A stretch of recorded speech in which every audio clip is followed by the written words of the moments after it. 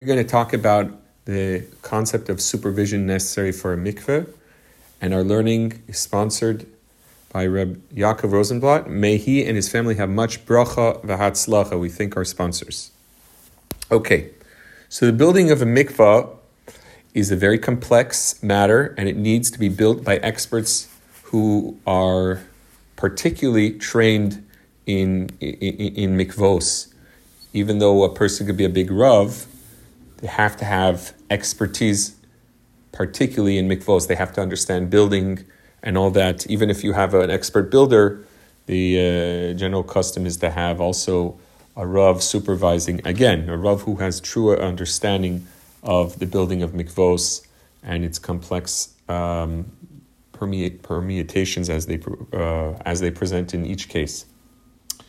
Now, besides the fact that to build a mikveh is very complex, even the maintenance of it, this constant supervision and the regular day-to-day maintenance of the mikveh is also a complex matter, and it needs to also have very strict guidelines followed by an expert rav who can oversee that there aren't going to be any problems down the road.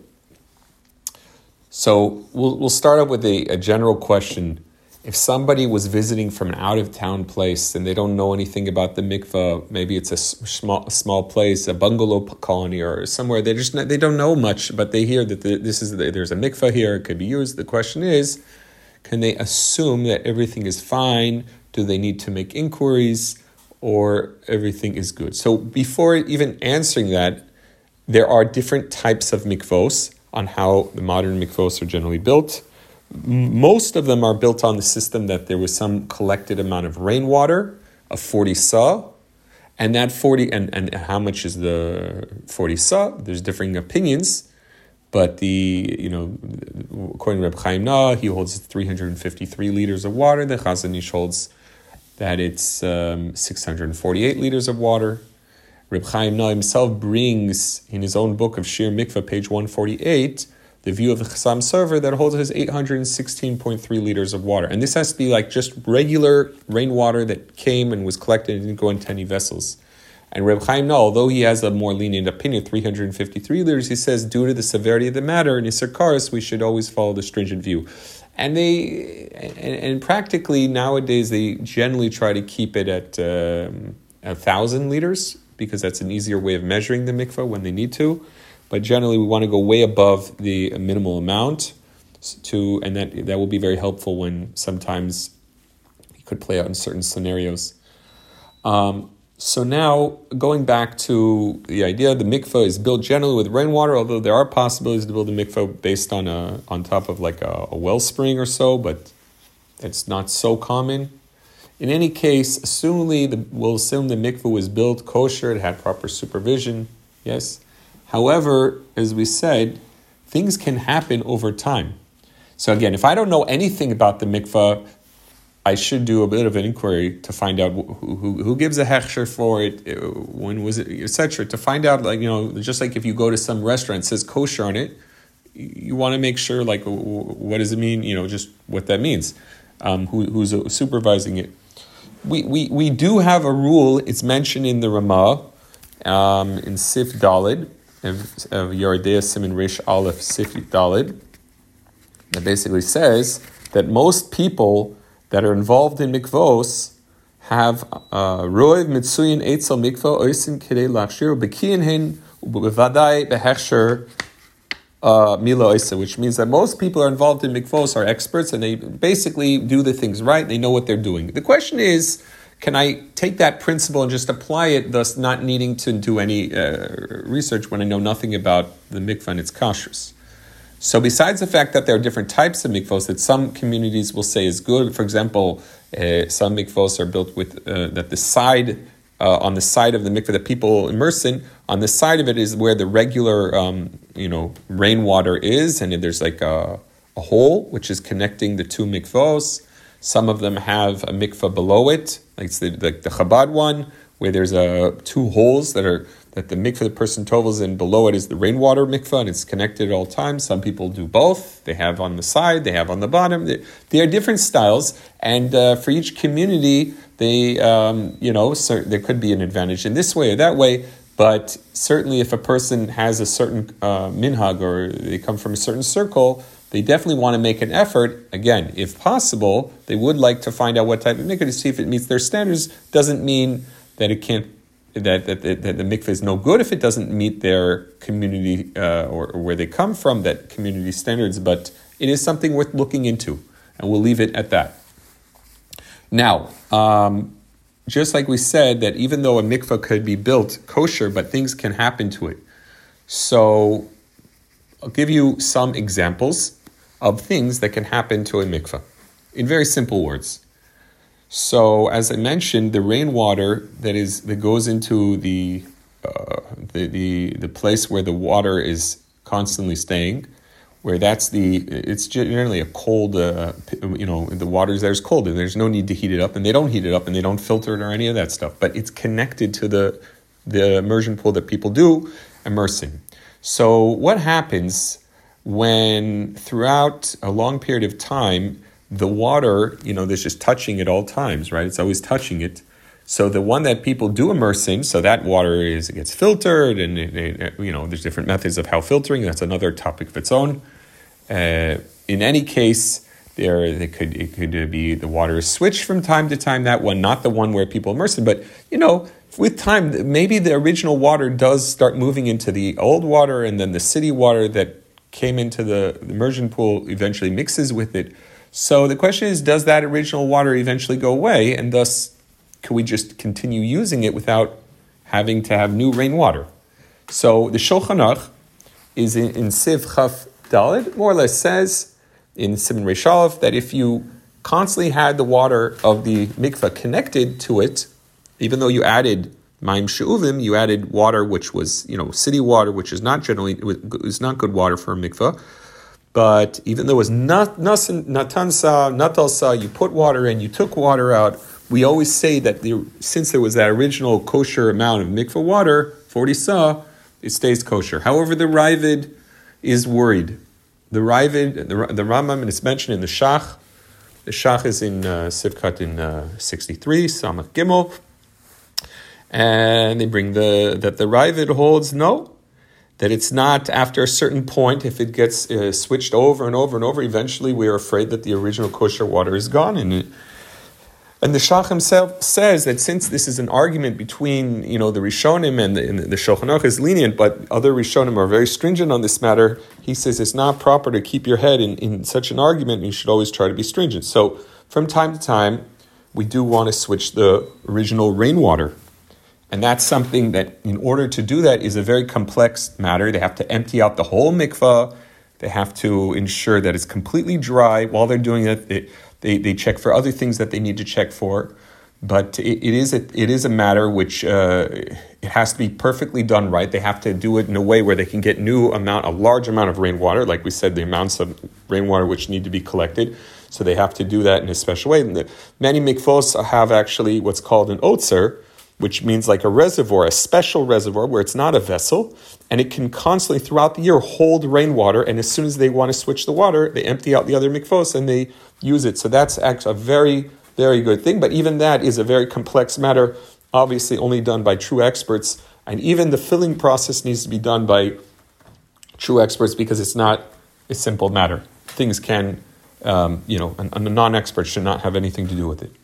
Now, also, I'll give some other scenarios of what problems can happen to a mikveh. For example, let's say on the roof, where assumably the rain is coming from the roof on a flat area, there can't be vessels there. The water can't go into vessels or maybe into items that are sitting there. Whether or not each item might play a little differently, but the standard custom is that we shouldn't have any question. The roof needs to be flat and clean from all materials. Well, what if there was generally they roof off, they make like a little wall separating between the collecting water area for the roof where the water will go down, and between where they have the apparatus on top of the roof. So what if there was a breakage or something needed to be fixed? So they call the electrician and he fixes the air conditioning, he puts some new installation or something. He could be putting stuff in a place that he's not supposed to be doing. And a simple little job like that could create a question, potentially a question on the mikveh. I'll give you another example. Let's say the sometimes they have like a special, almost we'll call it a cork in between the mikveh and the side mikveh. For when they need to switch the water, they usually will have that cork, not when there's an immersion, but that's another example of where certain materials, maybe if by mistake they needed to replace it with a different one, they might have put in a plug which could be a problem, could be a halachik problem because it was like a vessel, and the idea is that the water shouldn't come in contact with vessels. That could be an issue. One of the very big issues of mikvos and very complex matter is the potential of minor leaks. After all, you have all that heavy water, resting on the bed of a mikveh, the walls of it, and you would imagine that with time there might develop cracks or leaks.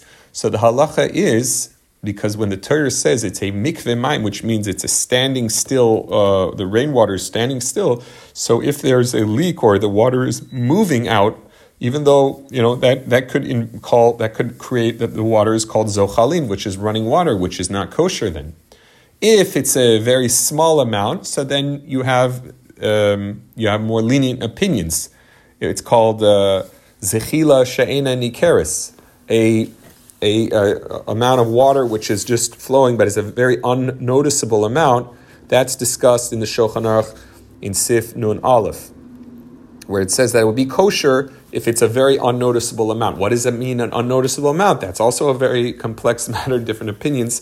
But the point is that even that, not everyone agrees with that. There's a famous Gra, the Bira Gra, argues with the Shulchan Aruch on that. So these are not matters that are to be taken lightly. And how do you measure if the water is evaporating or not? I'm sorry, not evaporating, but how do you know if there could be a leak? There's a special way how to measure it. It's very complex.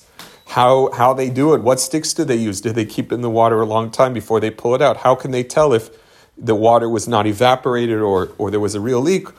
These are not simple things, and these are just some things that they need to be done from time to time. Generally, some mikvos are doing them once a year. Sometimes they'll do it on Tisha B'Av when they close the mikvos or something. They're checking the water to see that there are no cracks. There are ways how to do it, and it's a very complex matter. And again, these are things. What we're trying to show you is that you can't just say that the mikveh was built fine and now that's it. Now let it be run by whoever's running it. They have to have a system in place to ensure that everything is done according to the strict strict laws of the halacha. What happens if the water was placed too high? So every time someone immerses in it, some of the water starts flowing out. That's also a problem. So even if the mikveh was built greatly, but someone happened to put a little bit of extra water in that time, so whoever would use it, if the water's going to flow, that could be a big problem or a big question on whoever used it when it happened. Another example is where if the filter was running, there's different types of filters, etc. Those are big questions and big potential problems. What if the heater or the radiator that was in the mikveh, depends on how it's built, but it needed to be replaced. So they bring in, someone comes in and he has to move a tile and replace. These could create big questions. It's not like everything has to be supervised by, that there was no question, that there was no unauthorized work that wasn't done, and any little tiny job which could actually create a question on the kashrus of the mikveh. What about... again, filters. There are filters where the water left the mikveh and then comes back. There are ones where the filter stays in the place of the mikveh. Those are the more of the newer types of filters. Each thing is not so simple, and they need to be very much followed after by the poskim expert in these laws. What about tree roots that are growing and damaging the mikveh? Some tree roots can go to the sides. They can go below the ground 20 feet, and they can go to the sides even farther. So if you have, let's say, a tree, potentially within 20, 25 feet, sometimes we've heard of cases where the roots grew and went into one of the borot, one of the otzers, or this reservoir of the water that's holding it. It could create a hole in it, which could create a problem. So there is actually, we'll finish off, there is a famous opinion of the Rosh, Rabbeinu Asher. He's brought in the Laws of Mikvos, he writes, this is in Hilchos Mikvos Siman Aleph, see also in the Shulchan Aruch Siv Daled over there. So he says that if one knows that the mikveh was built for the purpose of attaining tahara, purity, and was managed and supervised by a yid, a Jew, so he says you can immerse in that mikveh. For most people, and I mentioned this before, most people are found and involved in mikvahs are experts. The question is, and that's really what I started off with, does that really apply today? I have a mikveh, I know nothing about what's going on, I don't even know supervisor, but I can assume it's good, yeah? So the later poskim say that rule, that most that are found or involved in mikvos are experts, does not apply bisman hazeh, does not apply nowadays. First of all, the mikvos today are much more complex, and there are a multitude of types of issues that can go wrong. In the olden days, maybe the mikvos were even easier, they were more simple, more straightforward. Today they have many systems, and there are more issues that definitely can come up. And the fact of the matter is that a lot of people are not necessarily the people, sometimes, we've heard of cases here and there, where the person who was involved in running it wasn't learned, they didn't know that it would be a big issue if something happened, they didn't pay attention, they had to go fix something, and they didn't know that could create a question. So, therefore, for these reasons, the running of a mikveh, not just, obviously the building needs to be built by extras, that goes without saying, but even the maintenance of the mikveh has to have certain guidelines and protocols to ensure that it meets the highest standards and that, of course, brings tahara to the world.